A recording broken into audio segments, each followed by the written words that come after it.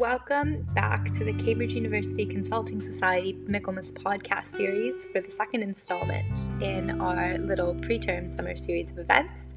Before we start, I just want to congratulate all of the incoming freshers for great results, and we're so excited that you're coming to Cambridge. Be sure to follow us on Facebook and Instagram so that you can stay up to date with all of the Cambridge Consulting Society content that you want. Today, we'll be having a conversation with Swatee Depak, who's a social justice advisor and freelance consultant, who's a leader in holding private and public foundations accountable to ensure socially minded action. She has gone on a journey as a feminist and radical justice leader, as she was previously director of With and For Girls Collective, which is the world's only participatory fund with and for adolescent girls, and the director of STARS Foundation, a private philanthropic foundation focused on funding children and young people's rights around the world. Her most recent remarkable campaign is titled Remember Those Who Made Them, and we have attached the links in the description so you can check it out. Without further ado, we'd love to welcome Swatee. Thanks so much for tuning in.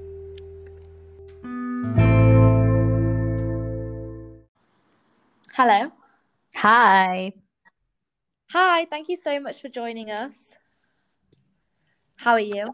I'm good, thank you. Thank you so much for having me.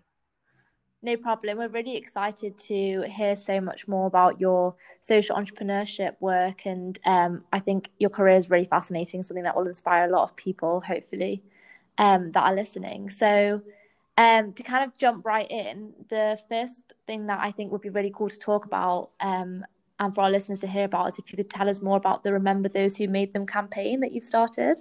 Yep, sure. So first of all, just again, super thank you for having me on, and great to hear about all the work that Camstart and you all are doing around energizing more social entrepreneurship. So Remember Who Made Them is a campaign that I launched with some friends and colleagues in 2020, in August last year. And the mission statement of the organization is really that we wanted to make sure that we were working towards a new solidarity economy in fashion. So we were just realizing that actually at the start of the COVID-19 pandemic last year, when shops shut, loads of retailers cancelled billions worth of orders with factories around the world. And these weren't kind of ordinary just cancellations. This was like 2.8 billion worth of cancellations for orders that had already been finished or were just in mid-production, meaning that people had actually worked on them, sewed them, started bagging them up, and they had even left their countries of origins and landed in places like Europe or North America. And, they were completely cancelled. And the problem with that is that, obviously the COVID-19 crisis has been a really difficult time around the world for many people, but particularly for garment workers and people who are making our clothes around the world. 1 in 5 people on the planet work in the fashion industry. And actually 80% of garment factory workers around the world are women and girls of color. So these are Black and brown women who are making our clothes, and most of them are earning just $21 a month is the kind of global average. And wow. So it's a tiny, tiny amount. So you can imagine that when orders got cancelled, it means that their factories and employers couldn't then pay them, which just pushed millions of people and families around the world into really extreme poverty, like within 2 weeks, just because $21 a month isn't really making the ends meet. And so we were just really compelled to do something about it.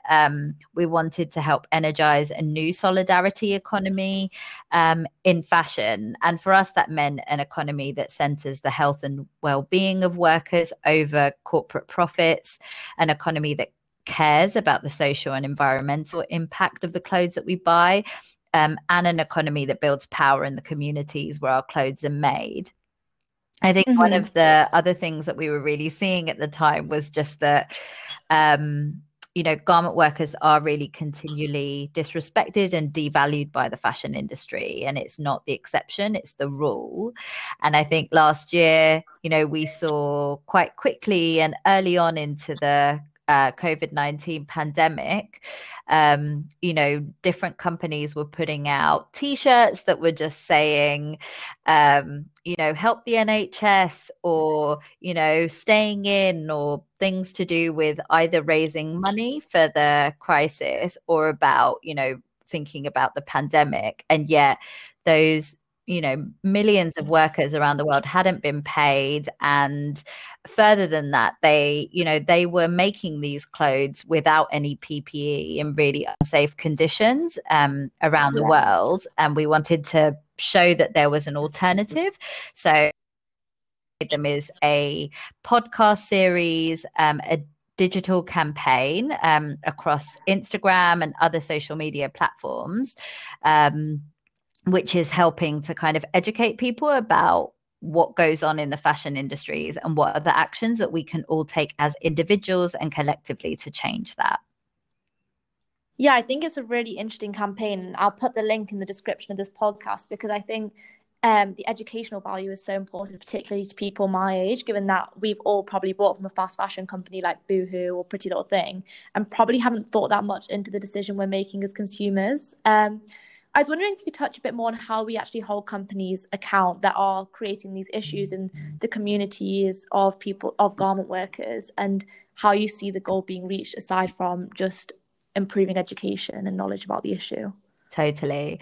So yeah, I mean, I don't think your generation is, is the only one. I've bought things from fast fashion brands myself as well before knowing more about it. And I think this goes down to the issue of, like, actually, when you think about something being, I remember Boohoo had like a 99p bikini out last year. And the reality is that, that costs 99p because there's been extreme extraction and exploitation that has happened for that 99p piece of clothing to be produced. If you think about the people that have had to either pick the cotton or make the fabric, to dye it, to stitch it together, to pack it, to send it over, the cost of that, for it to be 99p, and for Boohoo or one of the other big fashion brands to actually make a profit on it, there has had to be major corners cut along the way. There is just no way that items can be produced at that really, really low rate. I think the actions that we can take are, it's not just to demonize people who are buying from fast fashion brands. Like, some people can only afford to do that. And, that's absolutely fine as well. The point of the Remember Who Made Them campaign is to also honor the work that has gone into the clothes that we make. So if you do buy one of those, 99p bikinis, if you wear it once and throw it in the bin, that is, like a big just disregard for the people that have made the clothes, let alone the planet that's being awash with lots of environmental waste that's caused by fast fashion. And actually, after the oil industry, fashion is the second biggest polluter on the planet. So it's a huge, huge culprit of climate change issues that we're all thinking about more and more these days. So I think it's not about demonizing where you're buying from. It's just make those clothes last, like honor the labor and the time that's gone into those clothes, and treat them with respect, because 85% of clothes that we buy from fast fashion actually end up in landfill within a year.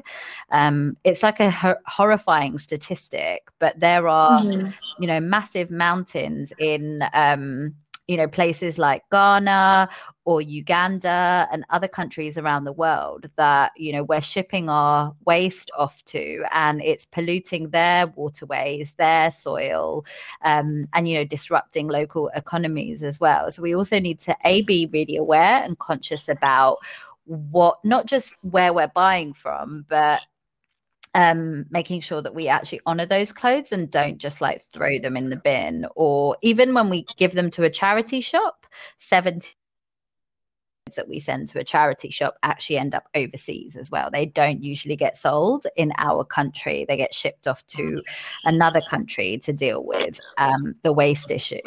I think the other thing that you can do is also to join campaigns like Remember Who Made Them, like Fashion Revolution, like Labour Behind the Label, Clean Clothes Campaign, and Remake. So these are all campaigns that Remember Who Made Them, when we were setting up, we were just are so inspired by them. And what they really do is just speak to the workers on the ground and understand what it is that workers really need from consumers in, you know, places like the UK where we all are.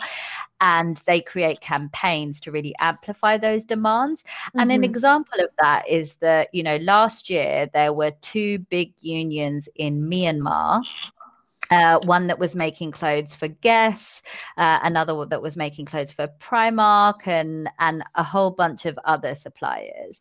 And the workers in that factory were actually, there was a whole group of them that had asked for access to water, drinking water at work, which we would all expect to be a normal thing that an employer should be providing. But these, what actually happened is all of those workers that asked for water and started demanding management to provide drinking water for all the workers were actually dismissed from and, you know, fired from their places of work. And what happened is, you know, lots of these campaigns that I mentioned, Remake, Clean Clothes Campaign, and others, they amplified that information so that we as consumers knew what was happening. And it meant that we could then go onto the social media accounts or email Primark Guess and be like, this is going on in a factory in Myanmar. What are you going to do about it? Because the power does hold in, whilst we might try and shift the blame to factories, they're just trying to fulfill time and orders and costs for the suppliers. And so when we did that and spoke to like, you know, lots of people were commenting on Primark and Guess, like pay up, hashtag pay up or hashtag pay your workers. What that meant was that actually a couple of weeks later, those same staff members that had been fired for asking for clean water were actually reinstated into their job. So it does have an impact if you get involved in those online kind of campaigns. There's another one at the moment with H&M, which is called Justice for Jayashree, and she was a young woman in Kerala, one of the factories that supply H&M's clothes in Kerala in South India, and she was from a Dalit community, which is it's a low caste community in India under a lot of subjugation, and she was actually raped and murdered by her supervisor in the factory. And so there has been a lot of work to try and amplify, you know, justice for her life as well, and also just looking into sexual harassment within H&M supply chain. And a lot of this is about learning from what workers are doing on the ground and then amplifying what we can do by lending our voice to that through our social media, through emails, and just through questions back to the brands that we're buying from. Yeah, I think that really shows the importance of the campaigns really well. And you touched upon how this issue is something that is very gendered, and also really the supply chain seems to be institutionalizing racism, given that I think you said 80% are women and people of color. And as you also mentioned, these massive landfill sites that fill up are in developing countries. So it's also a post-colonial issue as well, because in the West, we might not see the impact of our buying a dress for just one party and then throwing it away. But the people in these global South communities are definitely experiencing that impact that I think we are just completely, unfortunately, really unaware of. My next question, though, would be, as much as these campaigns are really important in encouraging companies to be more ethical, are there alternatives for consumers who decide that actually the H&M supply chain, the Primark supply chain is too exploitative and we want to buy elsewhere? Do these companies exist, in your opinion? Yeah, there's loads of them. And I think one of the misconceptions is that people think that ethical fashion is going to be like way out of their price range. And actually the reality is that yes, there are ones that are very, very expensive, but they're made as products that you're going to have for a lifetime as well. You know, they're heirloom products, and it's not that you're just buying this one dress to wear for like a Friday night. Not that we know when the next Friday night when we'll be all wearing a new outfit would be, but you know, when we were buying in that way, oh, I'll just wear that to wear this weekend or for this dinner or for this wedding. It's something that you should just treasure. And so I think there are a lot of ethical brands that are at that you know, that are at that more expensive level. But there's also a lot of very, very reasonable clothes that you can find. And actually the reality is that there's really good there's Good on You, which is an app that you can use to find out different brands that are ethical, and they've got like a whole list of them across the board. There's loads that actually use dead stock fabric, and what that means is that loads of fast fashion or other fashion companies actually produce lots and lots of fabric but don't end up using it and then just leave it, and so it becomes dead stock. It's essentially just waste lying around the industry.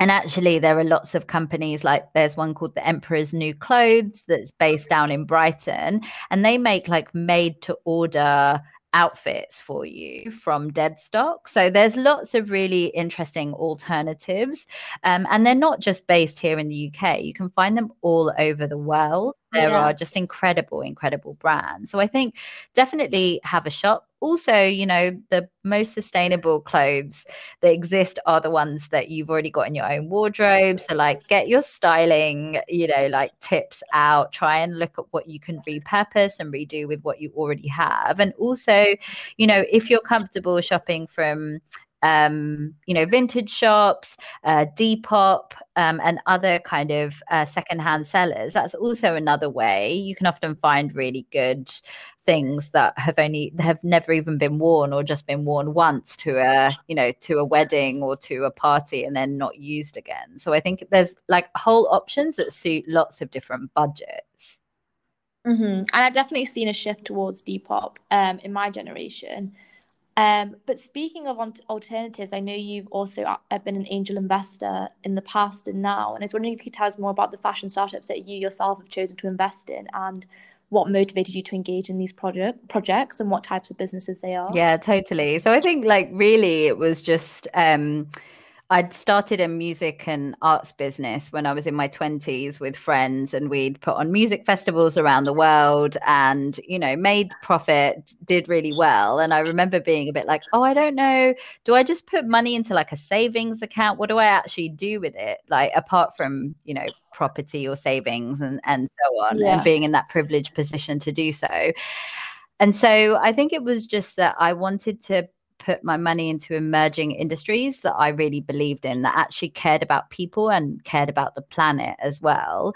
And so the companies that I invested on from an early days like had both those aspects. They were trying to hold social and environmental responsibilities. So the first was like a glamorous camping business, which was like glamping at music festivals. So we used to do like, it was a company that did all of it for Glastonbury and Wilderness and all the kind of big music festivals in the UK. But the tents came from a women's cooperative in India, and all of the furniture inside the glamping was all like repurposed. So it was like old tea chests, old like railway wooden like slacks, and were turned into like the bed frames. So a lot of it was about like the repurposing, but also investing into like the cooperative in India. And then most recently it's been a fashion company in India called 1111. And what really drew me to them was that they have like a seed to stitch model. So they really believe in an indigenous way of growing and spinning cotton in India called khadi. And actually, like you talked about it earlier, but it's really important from a post-colonial perspective, because actually khadi and the Indian textile industry was the leader in the world when the East India Company, went to India, and they went there particularly to disrupt the textile industry, which was the world leader at the time. And, we all know from history that East India Company went in to, bring in British trades into that. It disrupted the industry, and it ended up leading to, India being under colonial rule of Britain for like hundreds of years. Yeah. That India just got liberated from in 1947. And actually the wheel in the middle of the Indian flag comes from the spinning wheel of khadi, because it was about reclaiming.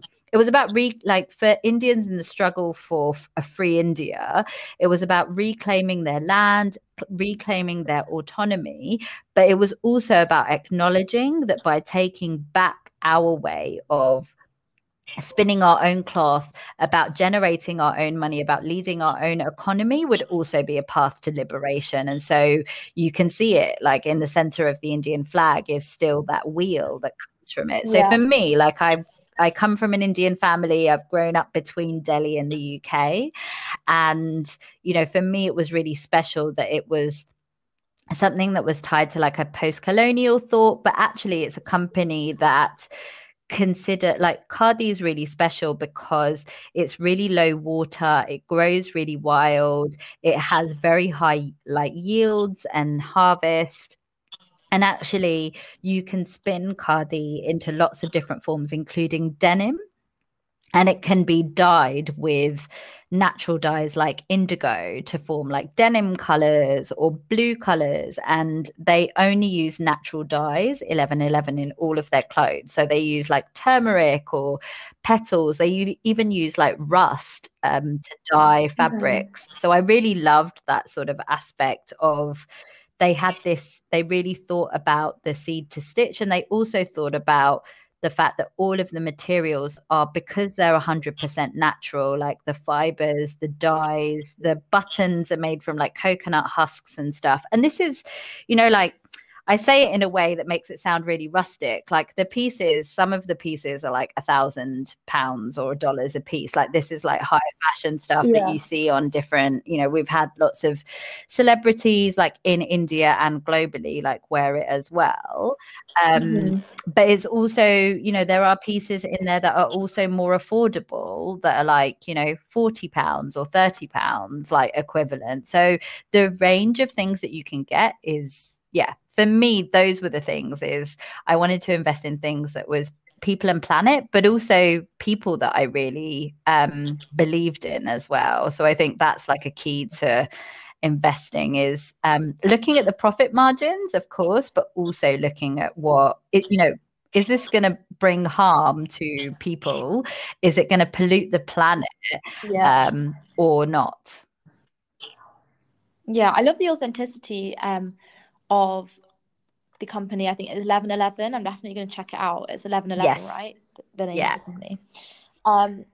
Cool. Yeah, I'll definitely take a look. I kind of have a more technical question based on what you were talking about. So the Women's Collective, the one that built the tents for glamping, are these, so you mentioned like profit margin is something you look at. So are these profit-making companies rather than non-profits or social enterprises? So they're both, so I think social enterprise sits on a spectrum, right? Like you have organizations that are probably just doing things for the good of humans around the world. Like, so you can get a social enterprise, for instance, which is taking people who are coming out of the prison system or people that are unemployed and upskilling them into a new kind of skill. Like, so say it's upcycling furniture. And then if you sell that furniture, that is a social enterprise because it's money coming in to support this incredible social cause. But the primary work of the organization is actually retraining people and upskilling people so that they can have jobs and have good livelihoods. And actually the products that they're selling as a result of that is like a secondary aspect of training people up. So that's like one end is how you can start a social enterprise. Then it like the spectrum kind of changes across the board. You can then have groups that are like actually about, okay, well, we just whole thing is about the products that we're selling, and it has to be done in a way that benefits people and planet, that also the money goes back into that work as well. So I think there's a whole range. I think there's like 7 or 8 different types of way of looking at a social enterprise, like across that spectrum. Like either you're starting from, I need to upskill people, or I need to do something in my community, and actually some of the things that we produce might make us some money to help with that primary work. Or at the whole other end, you're developing a lifestyle brand or an approach that actually just thinks about people and planet right from the beginning. And so the profits that you're making is not that it's going to a good cause necessarily, it's that it can come back into your company, but that company is paying its workers like a living wage. It's caring about, it's having a very low environmental impact on the world. And then in between, you get lots of other kind of things in that spectrum. So you have like the model like Tom's, for instance, where you buy a pair of shoes and they give a pair of shoes, to someone who needs them. And so, that kind of sits in the middle of those two kind of examples. And for me, the investments have been for-profit companies, but everyone in that supply chain is supported properly through it. Like they don't need charity, because charity shouldn't be there if solidarity is there. Like if solidarity exists, then everybody in the supply chain is treated as equal, as important, as someone who is not worth exploiting, is someone who should get a total good access to life, be rewarded for the work that they do, or not rewarded, be just acknowledged for the important work that they're doing to build that brand up. So yeah, for me, I feel like social enterprise is like a big spectrum of different options and opportunities. And yeah, like the investments have definitely been on that latter end, but they have also given to charity through their process. There's a lot of like supporting different groups.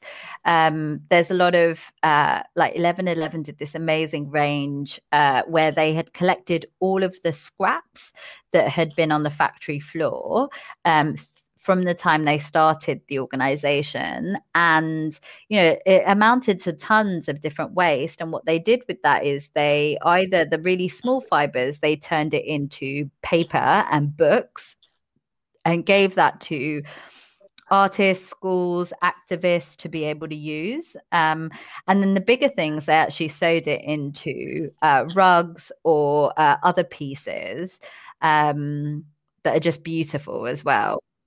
Amazing. Yeah, that's really cool. So this is kind of from an investing perspective. This might be a bit of a sort of capitalist myth, but is investing in social enterprises that might be on the spectrum of closer to sort of a profit-making traditional corporate company, do they have lower profits because they're redistributing their wealth to a high degree, and are they riskier investments? So I think because these companies are smaller typically, and perhaps in their early growth stages, do you find that as an investor you're making a bigger risk? You're taking a bigger risk? I don't think so, actually. I think also the research points you a different way. So I think in the early term, there's definitely like a price, there's a profit gap, like in investing in a social enterprise model versus like, the oil industry or the arms trade, which are like your high kind of yield investments. But you really have to think like, do I really want to put my money into those kind of industries when I'm trying to do good with the work that I'm doing, or if I have that outlook on life? So I think there's like that at that stage, you've got to look at it from a profit perspective, but then also weigh up, well, what's coming at the detriment to those really fast yield profits. I think the second thing to be really aware of is that there's a really big movement towards like ESG investments. And I think what they have, so ESG being environmental, social, gender. And they've actually been picking up pace for a long time. You're now getting huge governments investing into it, big investors going into ESG investments and demanding that there is that lens. Lots of companies are actively divesting away from those kind of arms or oil industries or energy industries and putting into alternatives. I think the other thing also to say is that if you looked at even just loan schemes, when the financial crash happened like a few years ago, which, you know, I say it's a few years ago, it's probably like when you guys were all like kids, but still, it was a big financial crash that happened in the United States in the early 2000s. And really, actually, what happened at that point is that the big crashes actually came from the risks in the financial industry. Like those banks didn't pay back like on the loans, like they're the ones that defaulted. Whereas actually people who'd invested and put their money into things like micro loan schemes or microcredit schemes for like poor women in like the global south who were taking out, you know, $100 or like $200 loans to like start up really small businesses, those people never default on payments in comparison to big banks and big lenders. So there's also like the myth, it's just the scales are different, but I think there's also just a growing, and there's a movement actually of lots of different shareholders who are like, there's a movement called divestment, which is swathes of people that are moving away from those kind of more disruptive investment into much more conscious. It's the campaign at Cambridge now, the divestment. Oh, amazing. That's cool to hear. Colleges can move away from investing in oil companies and arm military companies. So yeah, I think it is something really important. Okay. And thank you so much for kind of debunking that myth as well about investing in social enterprises, because I think that's something that actually links really well to what we're trying to do at CamStart, which is really raise awareness about the importance of social entrepreneurs and how the youth can engage in social change. Totally. And I think that, to be honest, the future of business should be about like having a social enterprise approach and having a different approach to doing business, because, you know, so many experts are telling us we've got 10 years to reverse, you know, and make really steady changes around climate change. Otherwise, it spells like a whole wave of different disasters that's going to come our way. So I think that people are actively looking at the environment as something that needs to be prioritized. And I think, you know, if you're going to be creating new companies that don't have, you know, angles which consider the environment, consider social impacts, especially in the recovery after a pandemic period. I think it's like, there's a phrase, you're not reading the room. You know, like creating things in just the pursuit of profits over people and planet, I think is just, we need to feel like those are just, if not more important than just profits. Completely. I completely agree. And so CamStart is actually an educational organisation that raises awareness about these issues, but also gives you a toolkit on how you can set up your own community project that tackles an issue like climate change. It could be a very localized aspect, but it's really just encouraging high school students to try and make a social difference through running their own initiatives, like trying to be leaders, getting groups of students together to campaign and raise awareness about these things. And CamStart offers free mentoring, resources, and also like grants to these student-led projects to help them advocate for change. And we've seen ones that are related to selling handmade jewelry from home villages, related to bullying, sexual harassment workshops, climate change action. And so hopefully a lot of our listeners right now are students on our CamStart program who are trying to kind of lead the way in the future of socially conscious corporatism and youth social entrepreneurship. So what advice would you give to them? Perhaps like the best way to start this would be, what inspired you to be a social entrepreneur? that would hopefully motivate them to continue doing the great work Yeah, they're I mean, doing. that sounds amazing that all of these high school students are already doing all of these projects. They're already thinking about how to do more in their community. They're clearly being super entrepreneurial and, just trying something that is new and expanding their skill sets as well. So I think what inspired me and what I would say to everyone who's on that pathway is just keep doing what you're doing. I think what you're doing is so much more than you think it is. When you look back and you think about the experience that you would have created that's helping you with, your future career, your future educational pursuits, your future opportunities, like the fact that you're demonstrating those skills really early on and you're showing a consciousness for the community that you live in or that you work in, I think is really important, because we're not isolated from the communities that we live in. We're not isolated from the planet that we live on as well. For me, the inspiration was really about noticing that there is just so much injustice in the world, that there is so much exploitation, there's so much violence, there's so much poverty, and yet people are, people at the grassroots around the world are just the most phenomenal, innovative, engaging people that you'll meet. And I think social enterprise offers a way to do something that you love, which might be setting up a business, might be, selling handmade jewelry. For me, it started off by running, music festivals and, a record label. And that, but also thinking about how we would engage with the local community through it, where we would be putting our profits from this work afterwards. So also knowing that it was an incredible journey to go on together, but it also was about doing that with the full community. So I would say, like, keep doing that. And when you do enter jobs, in governments, in banks, in different industries, into different corporations, companies, organizations, not profits, bringing that lens of what you learned and saw earlier on is really important, because no matter where you are, which industry or sector you sit in, having a social lens to the work you do is so important. Everyone has a responsibility. Yeah, completely agree. But I also don't want to underestimate the difficulty of galvanizing community action and connecting with people on an issue you're passionate about. So I think one important, big challenge people face is funding. So how did you tackle that issue and what was your source of funding? So I think, I'm just thinking about when we set up the Moringa Tree, which is now called 3333, when we were first, which is the music and arts organization. So when we first started that, I think the key thing that we really got funding from was our family and friends and our networks. So we actually just started putting on gigs and music events as a way to just bring people together and, for everyone to buy a ticket.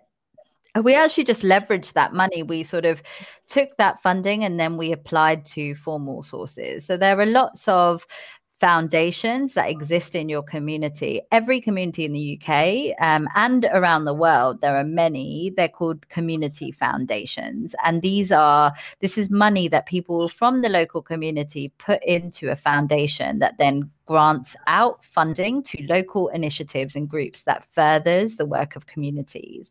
So community foundations are a really great place to go. Schools are a great place to go. You can also and obviously, as a lot of the CamStart listeners are within high schools, they have that opportunity as well to fundraise from events and so on. But go to community foundations. There's lots of databases online that you can find. There's an award from the National Lottery called Awards for All. Anyone can apply for the funding for an idea that they have to change something in their local community, and you can get actually up to £10,000. But you can also apply for just a couple of hundred or 1,000, at a minimum, if you need to as well. So there are lots of options out there for funding. But I think the trick is, showing that you have community buy-in from doing some community fundraising yourself, so from your family and friends, because in those applications to those other funders, you're saying, we know that this is important for the local community, not just because of the need that we've shown you, but also that people from this community have been willing to put into this themselves. And so that just demonstrates that more people are bought into this, and you should be too. And then obviously, as my career has progressed, I've had, more networks to draw upon as well. So I think also just thinking about the networks that you make now, with people in your community, with businesses, with educational institutes, with companies, with funders, they also can go with you through life. If you keep them updated, if you let them know the work that you're doing. I think some people just take the check and get on with the work and then just send a little thank you note. I do think cultivating your networks with people is really important. You don't know, like in 10 years, that you might be a bit like, oh, you know what, I did know somebody who worked there that I could have a chat to. And if you actually did do the time when you were engaged with them, you're just like, well, I want to invite you to my event, or I want to send you some pictures of what we're doing. They can feel a little bit more engaged in the process, and you'll stick out if 10 years from then you contact them being like, hi, do you remember me? And it feels it's a different relationship, because they're like, oh yes, I do remember you. You're the person who did this. And I remember from all of the, I came to one of the events because you invited me. I made sure to be part of that process. So yeah, that would be my main kind of approaches, like go to companies and funders, fundraise, and actually look out for, like, there are lots of opportunities to get funding for the work that you have. And I can drop some links if that's helpful. Yeah, that'll be amazing. That's such helpful advice. Thank you. So essentially leverage your network and also make sure you keep up that network for the future. I think is definitely something really important. Aside from funding, what would you say was the main other challenge you faced when trying to start, in particular, a social media campaign like Remember Those Who Made Them, that you had to overcome? So I think for that, like the big challenge, I think, was around, like, none of us had ever done a podcast before. So we were just like, how do we do a podcast? Like, how are we going to edit it? And so on and so forth. So yeah, I'm like hugely impressed that you have a podcast and do this all yourself. Like, it's wild. So that was a big one. And I think, we reached out to our networks and communities to ask, like, does anyone know how to do this? Like, what platforms and processes do you use? And someone in our network did, and they were just like, we can help, like, put all of this together. I think the second thing as well is that if you look at the Remember Who Made Them campaign, like both our website and the social media, we draw on a lot of art. So we use art as like a medium, and we have incredible artists and illustrators and animators who work for the campaign. And again, as much as I love and I'm an appreciator of the arts, I'm not an artist myself, as much as I would love to be. Maybe something that's like way more random that no one else would like appreciate or buy, but still. And again, I think it was about saying to people, look, we are this collective, we want to do this campaign, and we're looking for incredible artists who are willing to join us in these really early stages of what we're doing. These are the kind of things that we would like to do. Are people interested? And we've got a group of like 9 or 10 incredible artists who've worked on it. And I think seeing the fact that there are lots of people engaged, it's not just one person, it's actually a community of people coming together, just draws more people. Because we get, we've had other people being like, I want to write, like, can I do some articles for you? And then they pitch those to like Galdem or Vogue in the UK or Shado magazine or others. And they've been covered like in that way as well. So I think there's also like lots of options of how you can reach out. But I feel like, again, this goes back to your leveraging your networks and keeping in touch with them. Is you can usually always find someone that can help you with the questions that you have. They're probably just 1 or 2 connections away from you. So reach out and ask. Yeah, I also think a lot of it's about teamwork as well, like you were saying, leveraging the talents of the people around you, whether that's people with really good drawing abilities, writing abilities, like the creativity of it all, and getting a group of people, a team together of like students, your friends, I think is just something that you can take a lot of enjoyment out of as well. Yeah, it's so much fun doing all of it together. That's the thing. All of the projects that I've started, I've been in like groups or teams, and it's been so much fun. Like you have such a good time, and when you are facing a problem, it's not just you on your own going, oh my god, how am I going to navigate this? I don't know what I'm doing. You're kind of just like four of you going, oh my god, we don't know what we're doing, and then you can giggle about it and laugh, and then be like, actually we can reach out to these people and ask, we can take advice from these people, let's put an email out to this person, and you can figure things out, but also like take a little bit of joy from the journey and the experience when you're together. Yeah, definitely. I think it sounds like a really fulfilling career, and I know people listening as well are kind of at the decision-making point in their lives where they're choosing what career path to take, and even though it's not set in stone and you can change your career many times, a lot of people do consider the consulting industry, and a typical route, particularly with Cambridge students, is to go to a corporate big consulting firm like McKinsey, BCG, OC&C, all these like the big four companies. Given that you avoided that path and you actually became an independent consultant instead, consulting a range of NGOs, working with schools and different non-profits, what do you think are the benefits of taking that path and being an independent consultant versus just going to one of these big corporate firms and thinking, I'll bring a socially conscious edge, I'll work with non-profits at my job? What would you say are the pros and cons, and would you make that decision again? For me, like, I'm really grateful for my path and my journey to this, and I think everyone has like a different path, and I don't think there are right or wrong paths at all. I think if you want the kind of stability and the big kind of like a big learning environment to be in that's structured, I think the consulting firms, like, they're brilliant. They are full of like really smart, clever people. But I think it's like you end up like a lot of people just stay in them and don't necessarily get a lot of the exposure to the different places. They don't get to work like on the ground on some of the issues that they're consulting on, and that might suit you, like, and there's nothing wrong with that at all.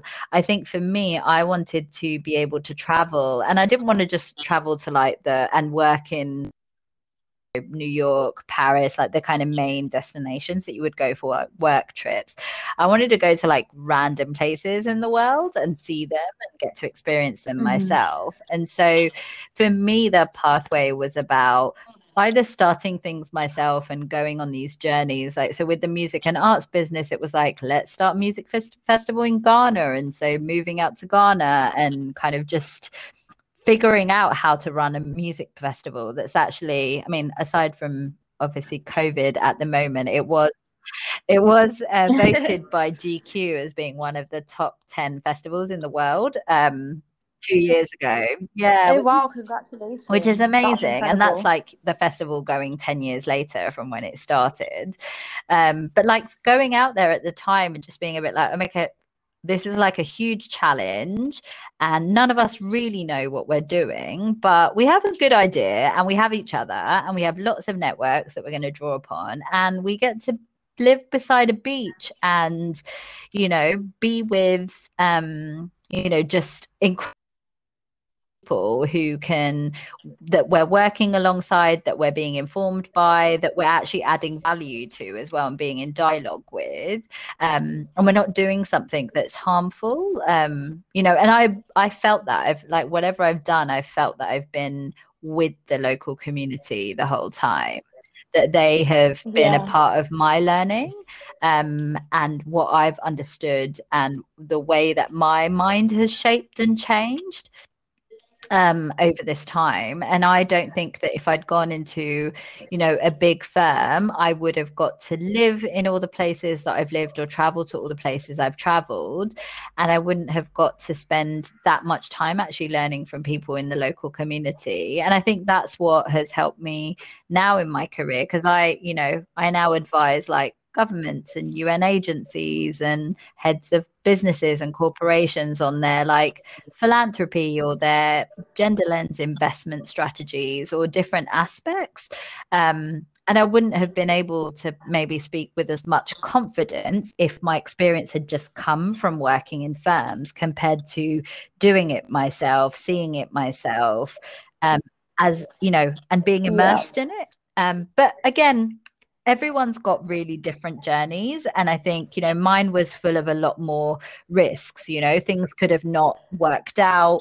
I'm also mindful that I had, you know, like some sort of had a net around me, like, of, you know, because of my parents, that if, you know, things went completely awful, I wouldn't be out on the streets. You know, I could still be with my parents. I could still kind of get up. And I also recognize that not everyone has that privilege as well. So I think if you need to go down a route where you can build up like some kind of financial support around, take the leap when you have that, like the ability or the privilege yourself, then you could also do it that way. You don't have to do it the way around like I did.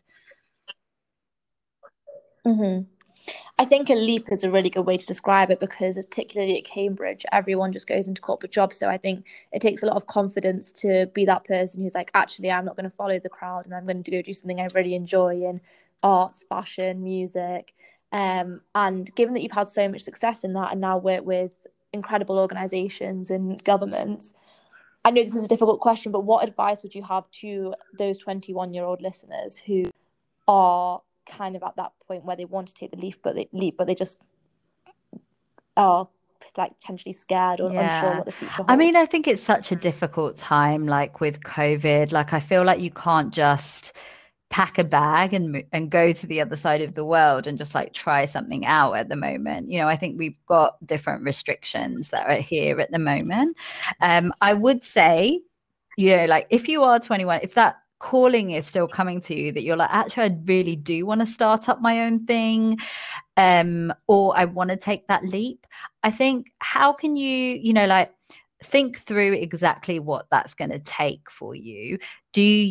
What do you need? And also, do you want to do it with someone else? Because it's a massive thing to like start something on your own. And I have like so much respect for entrepreneurs who've done it like completely as a one person team. You know, like they've been the one with the ideas and they've led it from like a seed to like a huge company, you know. And I've been, my pathway has not been that. I've always done it with other people. You know, my first business or social enterprise that I started was with like 3 other people. There were 4 of us. Remember Who Made Them, which is the last kind of campaign launched last year, is with 3 other people. So again, that's 4 of us. And the ones in between have had, you know, 2 or 3 people that have been part of that journey. So for me, it's like, you know, who can you go with? Like, where, like, this journey that you want to go. Who else can you do this with? Because you also want to learn together, you want to reflect together, you want to be able to like cry and get frustrated and angry at things, and feel so isolated, which is, I think, why organizations feel really appealing, because you feel like you have that social structure around you. So I think when you're 21, it makes sense to either go into an organization to have that kind of mutual support, and to also get that experience. But also, if you have other people that are willing to support you, to mentor you, to work alongside you in the journey, and you think that's enough, it's never also too late to just like try something different again. You know, I have like lots of friends who are sort of now in their mid-30s who've done the corporate job route for the last 10-15 years, you know, have got married, have bought their houses, have got kids, and you know, they're the ones who are just like, actually, I do want to do something really big and different now. So I think it's also that if you've got that in you, like if you've got that itch in you now, you can do something about it now, but you can also make a longer term plan around it, and come back to it at different points. Like, it's never ever too late to change.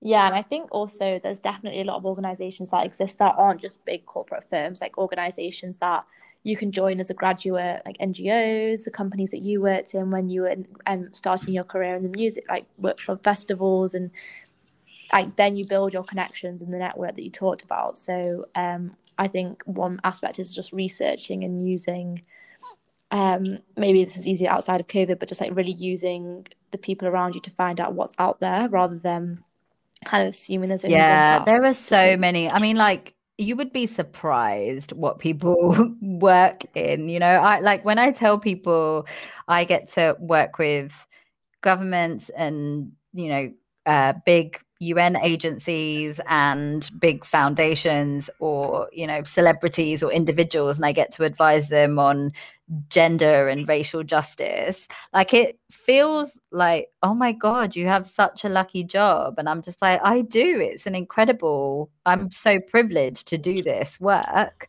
as a consultant. And the work as a consultant also is just enhanced by doing all of the startups on the side and the investments on the side, because it just broadens your understanding and your abilities. And you can give your clients, if you still want to consult, you can give your clients so much more, because I can talk about grassroots organizations, I can talk about governments, I can talk about the music industry, I can talk about the fashion industry. Like, these are all things that I'm consistently learning, even outside of being in an educational institution.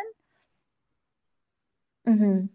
And one final question, sorry, I know we're running out of time, but are these startups that you work with, do you find them as well through connections and networking, or how do you come across these opportunities? So I do, like, the investments have all come through, like the ones that I've invested in have all come through personal connections and research. I was really like, I'm really interested in the following things. And actually I put out I didn't allude to the fact that I wanted to invest in them, but I put on my social media, like my LinkedIn, Twitter, etc. At the time, being like, does anyone know of any good ethical fashion companies? And I got loads of people from my network telling me, oh my God, you should speak to this person, check this out. And then I had like a much more condensed research list that wasn't just me typing that into Google, that came with some sort of element of trust behind it, because someone I knew was recommending it to me. Yeah, that makes sense. And you work at the London School of Fashion as a guest lecturer as well, so I'm assuming you get a lot of kind of creativity and connections. Yeah, through totally. Yeah, they're it's like for their different master's courses, and it's really interesting, because I always think about, oh well, if this is the next like Stella McCartney or the next kind of Karl Lagerfeld or whatever, it'd be great to make sure that they ensure that their workers are, and the planet is really factored in the way that they build their new brands as well. One that actually makes sure that people throughout their supply chain are joyful in their lives, and that there isn't so much waste going into the planet as a result of their business practices. Yeah, and I think that kind of speaks to the point we made earlier, that education, like the Remember Those Who Made Them campaign, is a huge way to make that difference and encourage people to improve the way that fashion companies operate. So yeah, education is completely a tool that needs to be leveraged. Totally.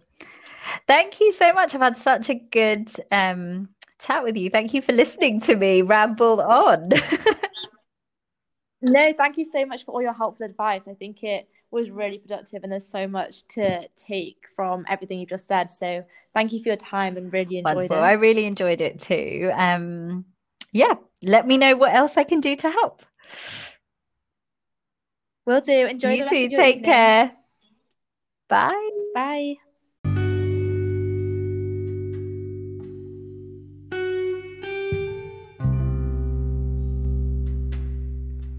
Thanks so much for tuning in to our podcast series here at Cambridge University Consulting Society. Be sure to follow our Instagram at Cambridge Consulting Society and us on Facebook at Cambridge University Consulting Society.